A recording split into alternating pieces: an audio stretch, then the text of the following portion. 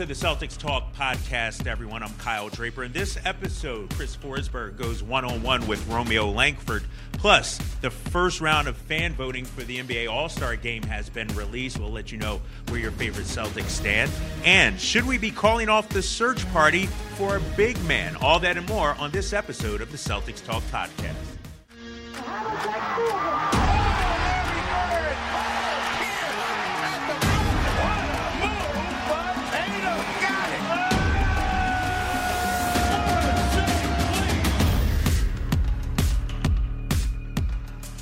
Hello, everyone. Welcome to the Celtics Talk podcast. Kyle Draper, joined by Sherrod Blakely and Chris Forsberg. Our first podcast, fellas, of 2020. How you feeling? It's going to be our best of 2020. What did you say, Forsberg? I said it's our best of 2020. The best of already? What, we going downhill after this? No, the best until the next one. It just has to be the best, right? No doubt about it. So much to get to, guys. Of course, I know you went one-on-one with Romeo Langford. We'll talk about Enes Kanter's play as of late and a whole lot more. Don't forget, Enes Kanter show also. That's your guy, Enes Kanter. I'll give you that. I'll let you have Enes Kanter. Romeo is still my guy. But I want to start off with David Stern because, all of us grew up NBA fans. We've all been basketball fans, and we know the legacy that David Stern has left on the NBA.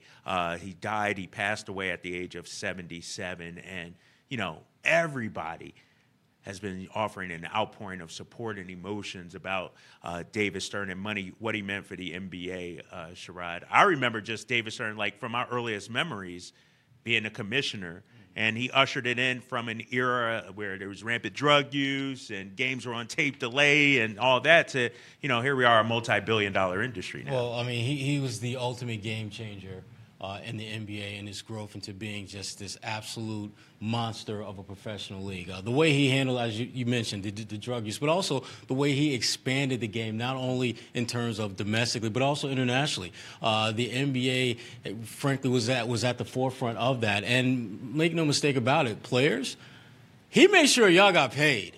I mean, David Stern, completely changed the game from a financial standpoint, changed the game in terms of attendance at games. It was about 10,000 per arena when he started, 17,000 average by the time he left. So many things you could go down the line. And having had a chance to sit down with David when they were in Italy and just doing a one-on-one with him,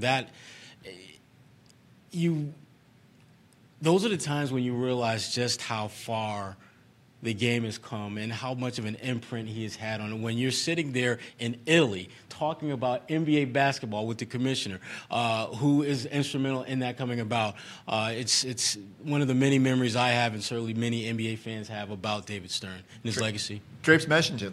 They went from, being a league on the brink, right? Tape-delayed games, half-empty arenas. And, listen, Bird and Magic come in and start that whole – we were talking about it last week being the 40th anniversary, but – David Stern was so instrumental. What I love, too, he was, ruthless about wanting to get big markets to be popular teams. He would sit there and actually, wouldn't hide his displeasure when, small market teams won the lottery. We all think he rigged the Ewing lottery so that the Knicks would be back on the map.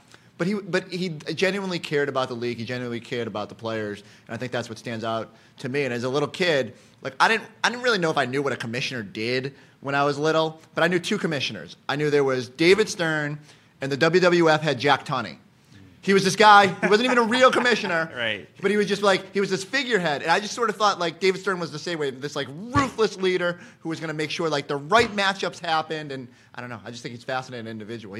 We wouldn't be here talking about multi-billion-dollar teams without David Stern. Yeah, no doubt about it. So rest in peace, David Stern. All right, guys, another NBA topic that just came out on Thursday. The first round of All-Star ballots announced the fan voting. Right now in the East, Kemba Walker is the third guard, but he's only 400 and change behind Kyrie. Do you guys expect Kemba to be named an All-Star starter? Yes.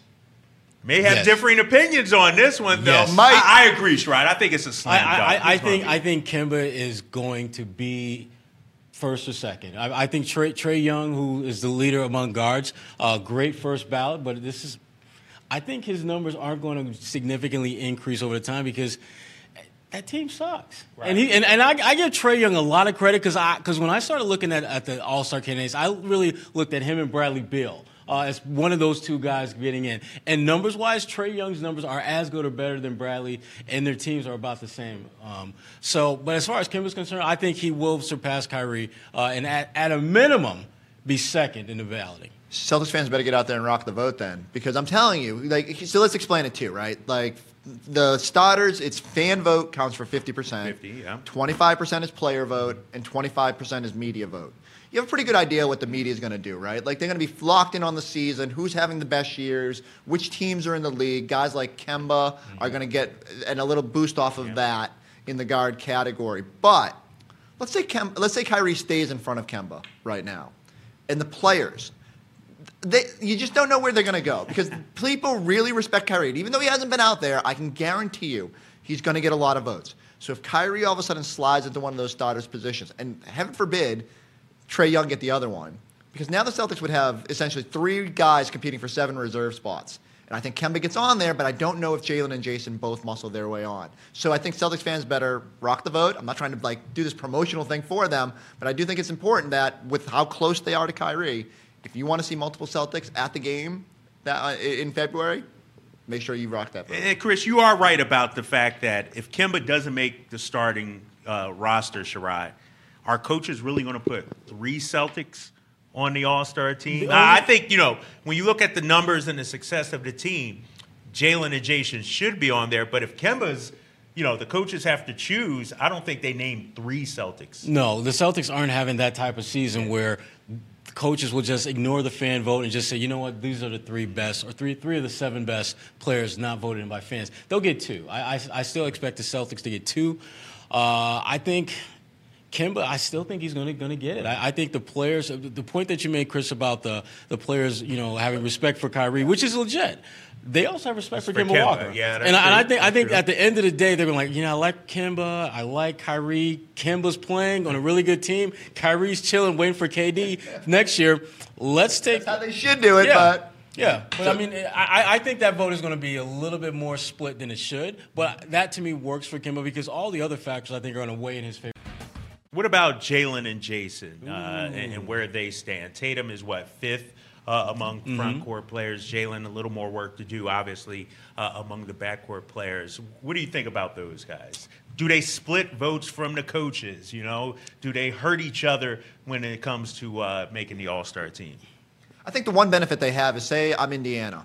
All of a sudden, Indiana coaches won't be able to vote for Sabonis and for Brogdon. So now, even though you got 7 spots, you're not splitting. You're taking 2 probably worthy candidates out of the mix. So I do think there'll be some ballots that give them both it. But I do worry that there's going to be a split, because now if you're putting, again, I go back to it. If Kemba doesn't make starter, which I do agree, there's a good chance he makes it. But if he doesn't, all of a sudden, I'm an Eastern Conference coach. First guy I'm putting on there is Kemba. And then what happens from there? Right. Am I picking Jalen? Am I picking Jason? And it just gets difficult. I think they've had very similar seasons. I think it's almost hard to pull them apart and break them apart, other than to look at sort of their base stat lines and say, well, Jalen's been more efficient with his shot, but Tatum has a clear more impact on the on-off numbers, and so I wonder how it'll play out. One of those guys could be snubbed, and not because they don't deserve to be there, but because the balloting sort of limits the spots, and it also comes down to injuries, right? So who does the commissioner choose if someone pulls out closer to February? It's just going to be interesting. Every year when you're looking at those All-Star reserves and there's 7 guys chosen, there's usually 5 or 6 other guys who weren't chosen that are just as deserving. And I think Jaylen Brown is going to wind up in that boat. I think what will happen is if there will be, I think, some type of injury replacement, and if Kemba's not already on the team, he'll be that person. But if Kemba is a starter, which I anticipate him being, and they have to make a replacement, I do think Jaylen Brown will be the first choice because I think he's going to be so close in the minds of the coaches that it becomes a no-brainer for the commissioner to add him. And I don't think anyone will be, saying, "Whoa, why did he get in and not Bradley Beal?" Well, because his team is won 30 games. Right. Bradley Beal's team has played maybe 30 good minutes all year. So yeah. Well, what do you do, though? You're an Eastern Conference coach. You get to Boston. Now you have to decide on your 7 spots between Jalen and Jason. And you got 6 of them chosen. And you can only pick one. Who are you tipping? No, see, why? Because I think they're both there. To me, you think they're both Bradley Beal wouldn't be there, or a Trae Young wouldn't be there, or something like that. I am going to reward winning. I think winning is crucial, and Trae Young, and maybe he gets there, from the fan vote, and he's named a starter, and he's putting up great numbers. I understand, but his team is so bad, the worst team in the league, and so I just can't put Trae Young in there. And okay, then Brad Beal also. But for the fun of the exercise, who do you pick? I'm gonna go Jaylen Brown. Over Tatum. I'm gonna go Jaylen Brown over Tatum. I'm gonna go Jaylen Brown. Spicy. Because I think Jaylen has been consistent. And I understand the metrics say Tatum's having a great defensive year, but Jaylen's been asked to do so much more defensively, guard bigger guys, guard out of position, that we're not talking about that. And the efficiency numbers, we just say, oh, Jaylen's been more efficient. No.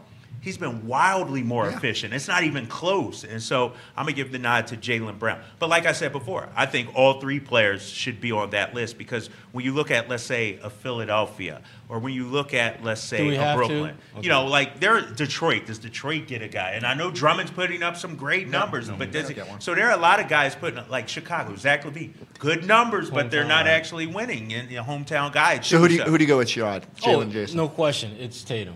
No question, it's Tatum. Because I give Jaylen a lot of credit for how he has expanded his game and has grown his game and has really shown a lot of great work defensively.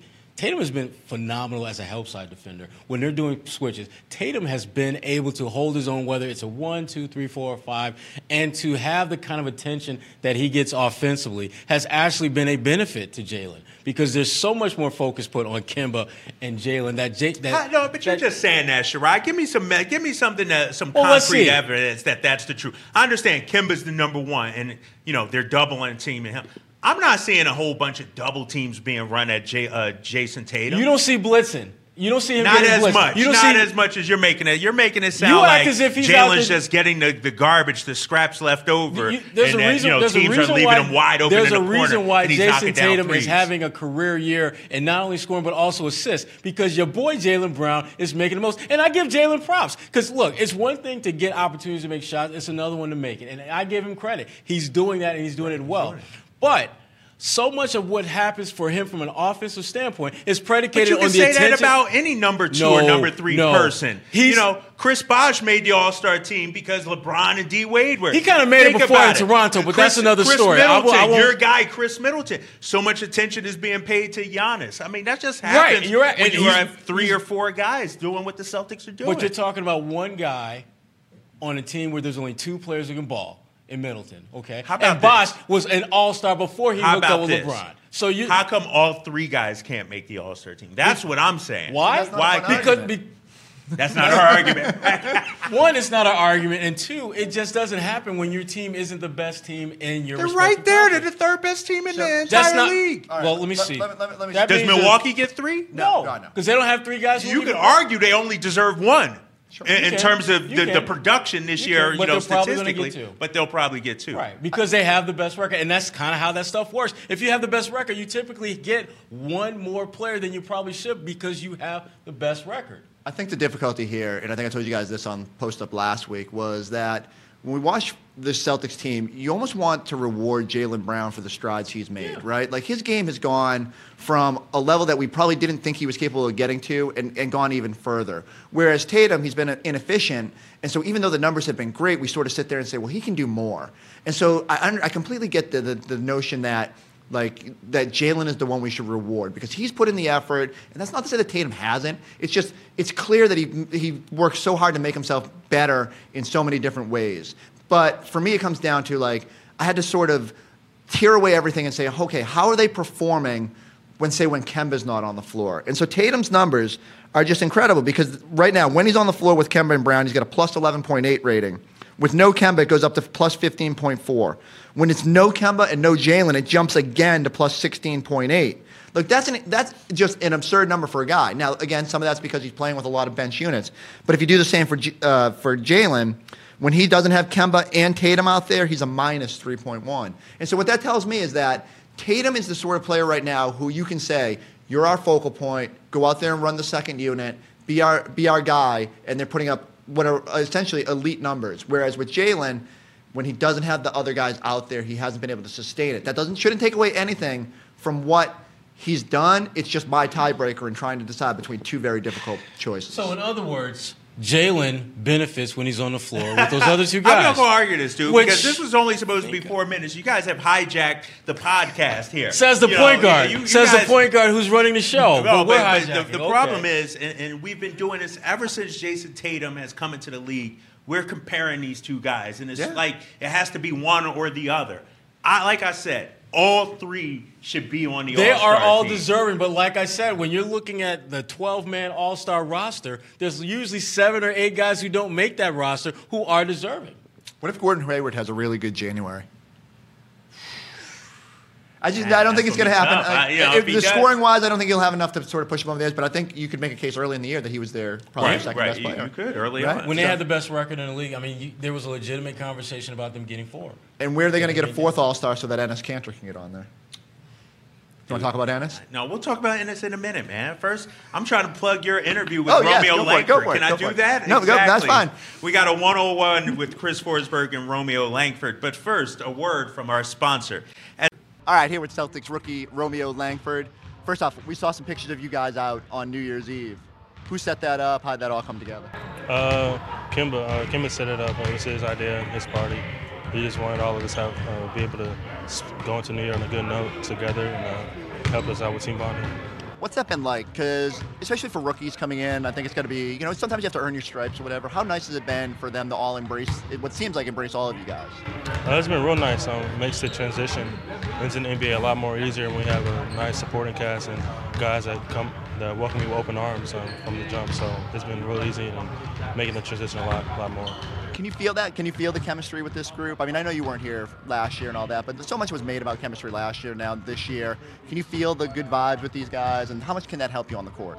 Yeah, I feel the good vibes, definitely. I feel like from top to bottom, everybody gels and works together well. Like, it's just not like you can only go talk to one person on the team, like one other vet. But you can go talk to anybody you want on the team to help you out with something, and that translate on the court because we all trust each other and all have great chemistry. So I was reading that you don't have your license yet. Nah. How's that going? Because you said maybe by January you were thinking about it. Yeah, hopefully this month will be the big month for me to get my license. So what's the issue? You just never got it in high school. I thought I saw something about parallel parking. Is the difficulty? I never had it in high school. I just had my permit. Never felt like I needed it, but I'm starting to feel the need of it now that I'm here in Boston. But I don't know how to parallel park, and that's one of the big things when it comes to. They've got those cars now that'll do it for you. You just pull up next to it, line the mirrors. You don't even have to put in any work. You can't. You just gotta spend some of that rookie money on the right vehicle. I don't think you can use one of those cars for the test. Yeah, that's probably true. That is probably true. Who have you been leaning on most for rides?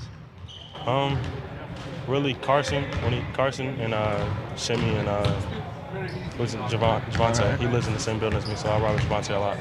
All right. Well, at least you got some good friends. Do you feel like are they cool with it? Are they telling you they're cool with it? But how do they feel about it? Nah, they cool with it, but I know sometimes they don't feel like it. I can tell, but they still give me a ride. So take me back to obviously the start of your pro career. You did this rash of injuries. How did you avoid not getting frustrated as you're going through that and knowing that eventually your time would come? Really just the people that I surround myself by, and also Joe Mazzulla. When I first got here, he helped me out a lot with that. Just helped me stay positive and see the bigger picture. I mean, it's a long season, yet just a long career. So it's just one little mindset back, and everything's gonna play out itself. And as you can see, I didn't play for a long time. Really didn't know if I was gonna play that much. This should be honest, but then next thing you know it, coach threw me in there to play some minutes, some big minutes, and some big games. And you just gotta always know, be ready. You never know when the time's gonna be called. How rewarding has it been to be able to get out there now and get a couple extended runs and be able to show what you can do on both ends? Because I don't know if we necessarily knew your abilities on the defensive end, and how nice is it to be able to show that as well? That's real nice. That's one thing I work on a lot, along with my shooting and stuff. But I've always been a capable defender. In high school and it's middle school, but AAU days, I was the guy that always guarded the best player.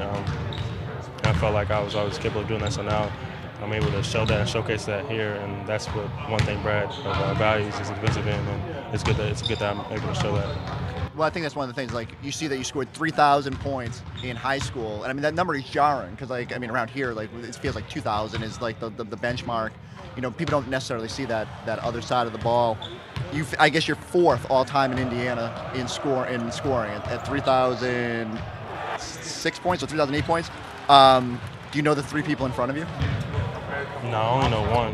That's Damon Bailey. Yeah, he's number all one. time leader, right? Yeah. 3,134. Yeah, something like that. Yeah. Now, what does it feel to be that high up on that list?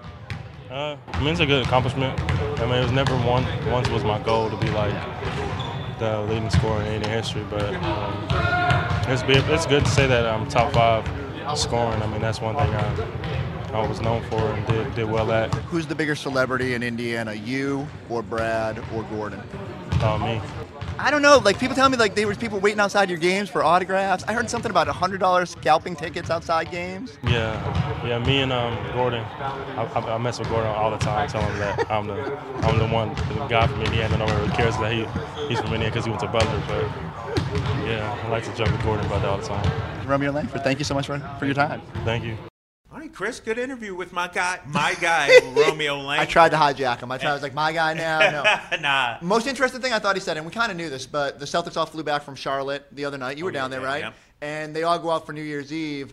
So I said, like, who set that up? And he said, well, it was Kemba. Kemba had decided to throw a little party, wanted everybody to go out on a good note. And I mean, listen, I know we're stuck in this thing where we're like, well, the last guy didn't do that. But ultimately, it's hard not to sit there and say, these guys really like each other, and that they're all making an effort to get together on a night where they could all scramble and see their families. And now some guys did. That's just part of of it. It's hard to get 17 guys in one spot. But to see Taco and Vincent and Romeo and the rookies and everybody's out there, I just think it really bodes well because I think they're really committed to each other, and I think they're really trying to make this work. It certainly helps when you're winning, but daunting January lies ahead. Yeah, we're going to talk about January in a minute. Now let's get to your guy, Enes Kanter. 6 blocks against Charlotte, a career high. He joked, what did he say? He's the stop sign, baby. Stop sign, yeah. Corey called him the stop sign. He tells the team. Has Kanter solidified, him and Tice solidified the big man position, and now we don't need to go out there and make a trade or get a signing of a big man?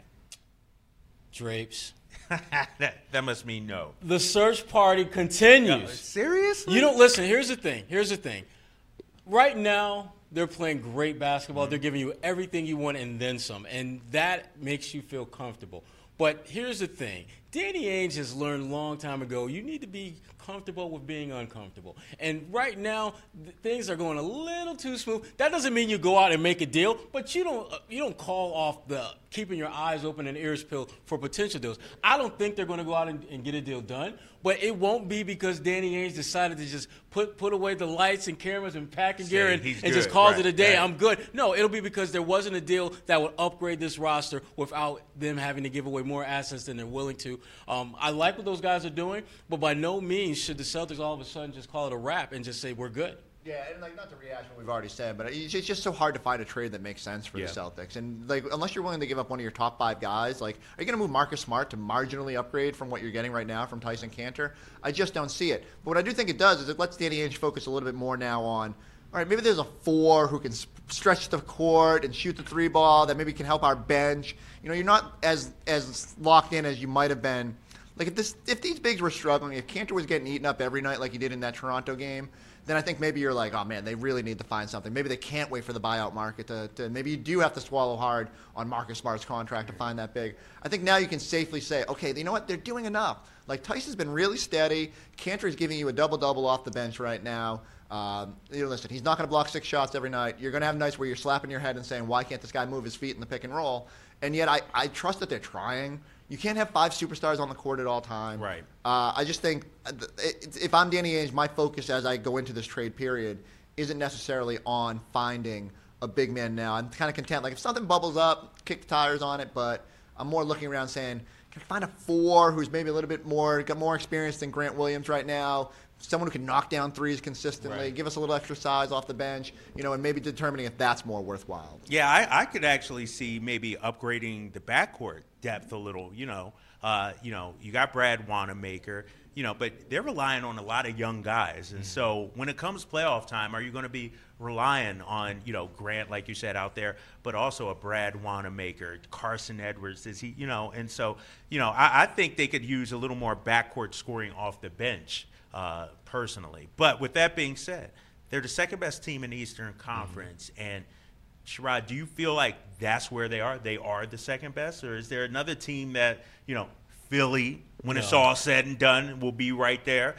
Indiana, when Oladipo gets healthy, stack up the East for them. I mean, I worry about Miami and Indiana. I worry about Miami because they have the potential to go out and add a piece between now and the trade deadline that can take them from being, kind of back and forth with Boston for that number 2 spot to being a solidified number 2.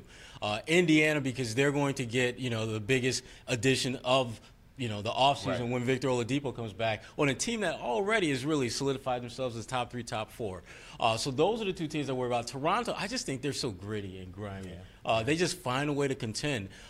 Your boys in Philly, on paper, I still like them. Right. But when I hear the new guys like Josh Richardson talking about how there's a lack of accountability in the locker room, and our good friend Al Horford, who never complained, is now talking about, I'm not really sure what my role is, and I'm still learning and adjusting. And then you see them losing games, and then you see your boy Ben Simmons, who really has not progressed the way I think a lot of people thought he would at this point in his career.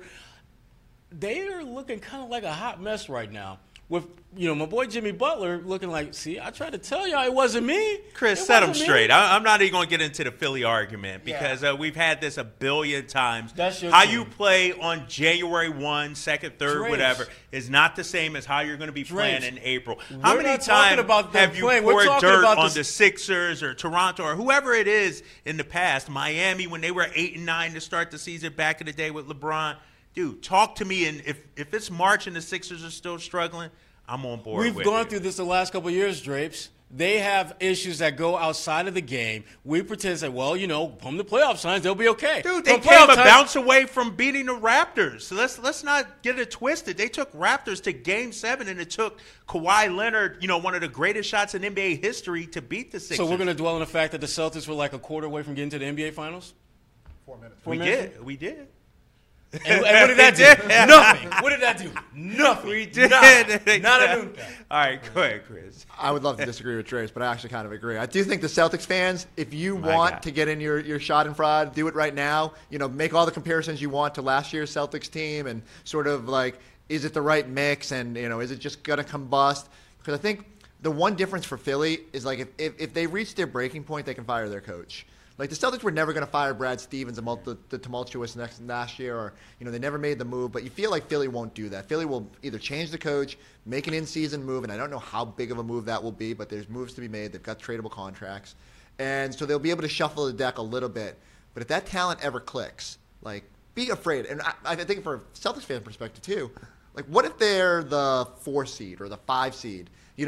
All of a sudden, you might slide down into that 4 range, depending on how you navigate the rest of the schedule. You have to see them that's earlier than, Right? Like, I just think, again, Philly's going to be there in the end. Enjoy their struggles right now.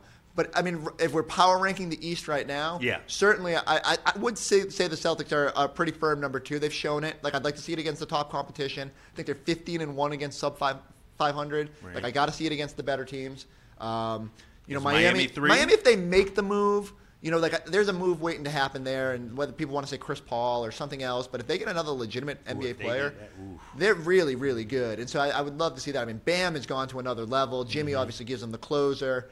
If they move Olynyk, shout out to our guy, but, if they find a way to add another impact talent, they could be really good. In the end, I don't know. I just got to see what happens with Oladipo. Can he come back and be as much of an impact player already? But clearly, Brogdon has made them better.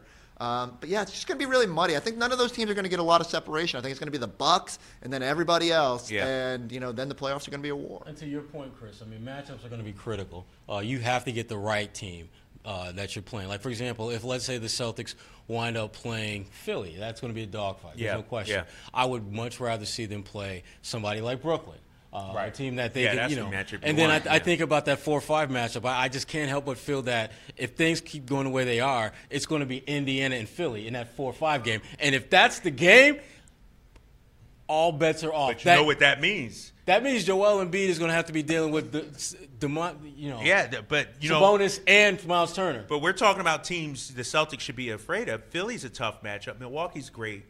But don't sleep on Toronto either. Right. If I'm the Celtics, I don't want to see Toronto in that Fully first healthy round. Toronto's Not in the well. first round. Not in that first Especially round. now with the pedigree. A Like, 4 now or they 5 know or what it's like. 3-6 or something like that. I don't want to see that. That 2 spot is really that's where you the wanna number be, one. yeah. That's the new number one. It's number 2. All right, 16 games in January, guys. Any concern about that? I guess the first week and a half of January or so, you got some cupcakes. Seven Then of it the started first to, then you got the Sixers in Milwaukee, a trip to Miami later in the month. What do you think about January? I think the hard part is just those tough games, the Philly, the Milwaukee, are second nights of back-to-backs, where you have to go on the road the night after play it at home and try to figure out a way to win those games. And I just think, you never say schedule loss, but we just saw a back-to-back where the Celtics struggled on a Saturday night against Toronto and at home. So now you're adding the measure of going on the road, and those teams are going to be up for those games. I think it's going to be hard to tell exactly where they stand against those teams based on the situation. And yet there is a chance to make some hay here because, again, they've feasted on sub-500 teams. If they continue to do that this month, they'll still come out with a good record. And so, the games later in the month, the Miami trip there, is Zion back for the New Orleans game? Then they go to Miami. That'll tell us a little bit more about where they are, and I think they'll be excited to get to the finish line. But let's face it, there really is no finish line until the All-Star break because every other day at least, until that point, 22 games in 42 days or something like that. It's going to be brutal. It is, and it really is going to put a bigger and brighter spotlight on those backups. The Brad Wanamakers, Romeo Langfords, Carson Edwards, Grant Williams, those guys are going to have to shine at some point in the month of January if the Celtics are going to successfully navigate this. Because you can't expect Kemba and Jalen and Jason and Gordon to give you 20 points every single night. There are going to be nights where those guys they're just not going to have it. They're going to need others to step up, get it done, and the opportunity is going to be there. And I think, one of the things that Brad Stevens has done up to this point, there was a stretch where we saw Romeo Langford checking into the game in the first quarter. That's going to be, I think that'll pay huge dividends, not only for him, but also for the Celtics down the road, because when he steps in the game, he's not going to be in awe of the moment. You think he might be part of the rotation? I think in the month of January, I could see him being part of the rotation because they're going to have to go deeper than I think they normally would. But they're going to have a lot of guys that are going to get opportunities to play. And to the Celtics' credit, they've kind of baby-fed those guys up to this point, really getting them to the point where they can step on the floor in January and be positive contributors. Wait till you see first quarter Taco. I'm guaranteeing that one of these games in January, I do think that's going to happen. That against Gal had brought this up in the preseason. I didn't really give it much thought. It, But now after watching how the building explodes with energy when Taco's out there, I think Brad's on board with the idea of all right, you're going through the doldrums of January. You're against a sub-500 opponent. Your guys don't come out and they're flat. You throw Taco in there, building's going wild, the bench is going wild. If nothing else, it gives you a jolt. It's going to wake you up. It's got a guy who's going to want to play to be out there. I think those are the instances where I can see him leaning more on, Javonte on a random night or Taco or Romeo. Those guys are going to have opportunities to step forward. And the crazy part about Taco is that energy you talk about is at the TD Garden and on the road. Right? You don't even have to limit it to just home games. I mean, that's one of the benefits of having a guy like Taco. I will never forget, as long as I live, being in Madison Square Garden and then rooting for a Boston Celtic to get in the game. Right. That never happened, right? In New York like that? Yeah. No. All right, quickly, guys, my guy of the week. I'm going to start off. My guy, Jaylen Brown. Eastern Conference Player of the Week. Way to think outside the box. Hey, found out in the hospital that he was named that. Great honor for him. And he was at the Massachusetts State House New Year's Day. I mean, this dude is excelling on and off the floor. Shout out to Jaylen Brown. Okay, that's a pretty... That's a good. You can't argue with that, right? You can't argue. Well, we're here. I'm going with my guy, Ennis Cantor, because again, I know we talked about him earlier. But anytime Ennis Cantor has 6 blocks in a week, that's it's like the a third damn time this certainty. season you said Ennis Cantor's you're my guy of the week. Hasn't he? My expectations for Ennis Cantor coming into the season, we all scoff when Danny sat there and said, "Oh, he's Plan A with Kemba." Yeah. I'm like, all right, he might start, but I don't know what he's going to do. He's going to get probably worked off the floor at times because of his defense. Even after practice the other day, we're sitting there and he's working on pick and roll defense. He's actually trying to be a better player, and I think he gets it. Not that he maybe didn't before, but sometimes when you're young and you just go out there and you put up a double-double, you're like, oh, I'm a good player. Look at these double-doubles. I made $92 million for my career. Here, Brad won't let that happen. You want to play, and I know they're thin on bodies. They need him to play to a high level. He's just given that bench a different dynamic. Highest net rating on the team. My guy is Kemba Walker. All he does is give you opportunities to win, whether it's scoring, whether it's assists, whether it's having an impromptu New Year's Eve party. Kemba Walker has been that. He's been that steady Eddie that this team needs. He's been the guy that they can rely on night in, night out, who's never going to waver. You don't have to worry about his temperament or anything like that. He's just steady as they come. And then he went back to Charlotte. And remember, there's nothing sweeter than going back to a place that didn't want to take care of you and handle your business. And last I checked, Kemba Walker is undefeated against the Hornets. Against the Hornets, dude. It may Nothing be like but W's against his old team. It old may be team. like Babe Ruth, the curse of Babe Ruth trading, away Babe Ruth. Like, the Hornets may never be good again, and Kimba may be undefeated. Poor Terry still waiting for his revenge I game. know. Hey, he got paid, though. He got paid. Yeah. He got paid, And but he's been pretty good. But, well, I mean, Devontae Graham, Devontae you know, Graham he's is been the guy better, They down there. have an Yeah. intriguing backcourt. All right, let's get out of here. I got things to do. Thanks, fellas, for joining us on the Celtics Talk podcast. I was about drapes. I know, right? Hey, you know me. Time is money. I got things to do, big fella. Make sure you subscribe to the Celtics Talk podcast on all your favorite apps. Make sure you like it as well. Leave a review. For Sherrod Blakely and Chris Forsberg, we'll see you next time on the Celtics Talk podcast.